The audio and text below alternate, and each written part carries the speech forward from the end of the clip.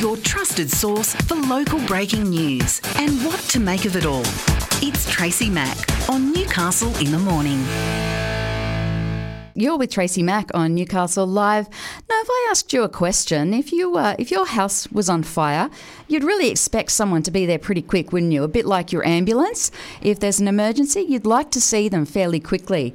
Well, we've got some issues up here in Newcastle on the Hunter at the moment, and it's the practice of TOLing, which means that stations can be closed for a certain period of time. There's 56 stations in New South Wales which are on the TOLing list at the moment. Several of these are in the Hunter, including right next door to us in Carrington and in Merewether. Now, that would be interesting, wouldn't it, if we got a second Wickham wool store fire, if we had a major incident here in Newcastle on the Hunter. What does that mean? The man who broke this story on Facebook yesterday is Tim Crackenthorpe, and he joins me on the line now. Good morning, Tim. Yeah, good morning, Tracy. Now, this is quite disturbing, isn't it? The fact that we have two fire stations here in Newcastle. It's not like they're small ones. It's Cook's here. You know, the Carrington and Merewether stations, they're not tiny. They look after a fairly decent amount of homes. What do we know about this TOLing practice?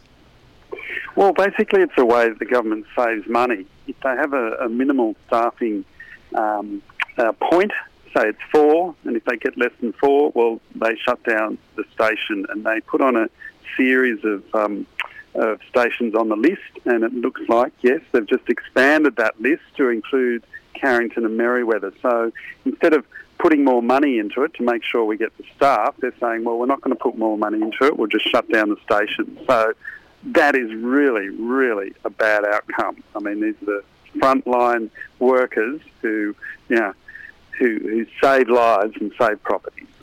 Now, obviously, it would make sense that if somebody's off sick, then you bring in someone else who's not working today. You give overtime shifts. You've obviously got people on sick leave.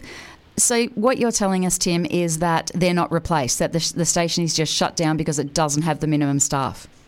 Well, that's right, Tracy, and that's simply not good enough. No, it's not. The government, should be absolutely putting the money into frontline services. We've all heard from the nurses and the teachers, and fireys are another group that they're on the front line helping people, saving lives, and they need to be paid and remunerated and make sure that we've actually got them there. Because as you said in the introduction, the last thing we want is another Wickham fire. And there are plenty of places around with lots of asbestos on the roof, so we've learned some big lessons there. So what is the solution, Tim? I know that you're delivering a notice of motion in Parliament. What is the latest? How can we make this change? It's just unacceptable. It's totally unacceptable. I mean, I've put this notice of motion up, which means this hopefully will come up for debate in the Parliament, that the Minister is obliged to come down to debate the issue, and puts it front and centre, and we can really get some good media out of that. Jihad Dib, our Shadow Minister, he's also brought this to the attention of Parliament. So hopefully we can get it on the floor and we can get it out into the public arena and get some debate on the issue. So I'm very, very appreciative to be able to talk today to get this information out to the general public. It affects Newcastle very detrimentally.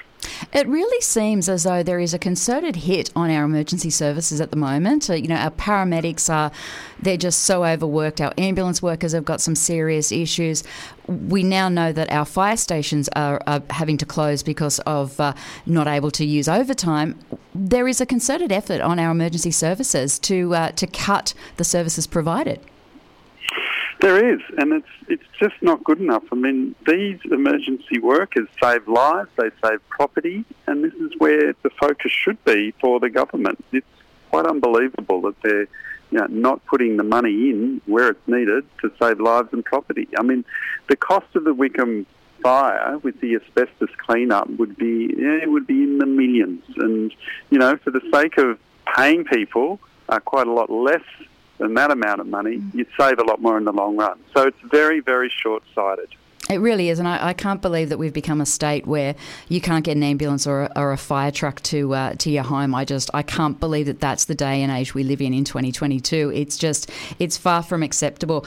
Now, Tim, just very, very quickly, I know that that you're very, very supportive of the voluntary assisted dying bill. Now, it is before the upper house today. There's more than 100 amendments that have been put forward. They've only got until midnight tonight to debate it. What do you think will happen? Well, this is an old trick that all the people opposing legislation do, is they put up so many amendments, they try and clog up the system, so to speak, and have them debated one by one. What we'll be looking to do is have those amendments chunked up into groups that are amenable to those putting it forward and the other side debating it. I mean, that's the best outcome. Hopefully we can do that so it does get finished up tonight. There's a fair way to play it. If you don't have the numbers in Parliament, well, accept the umpire's decision. Don't try and drag it out and out and out and out, so you get to a point where, you're running out of time. I mean, we're the last state in Australia to do this. We really need to just close the chapter and get it done. We really do, and I'm not surprised that Reverend Fred Nile has more than 30 amendments that he wants put forward. Unbelievable. Best of luck with it all, Tim, and best of luck with the Fireys fight. We certainly need that one. We do. Thank you for your time. Thank you. That is Tim Crackenthorpe, who is the MP for Newcastle, and can you believe that? Not only are our ambulances not getting to us, now our fire is. Better hope you don't need an ambulance or a fire engine anytime soon. You're with Tracy Mack on Newcastle Live. Newcastle in the Morning takes you through the big events and the most talked about stories of the day that matter to you and your life. From what's on to what matters, Tracy Mack takes you beyond the headlines, what it is, why it matters, and how it impacts your daily life. Tracy Mack brings you Newcastle in the Morning, weekdays from 9 on Newcastle Live.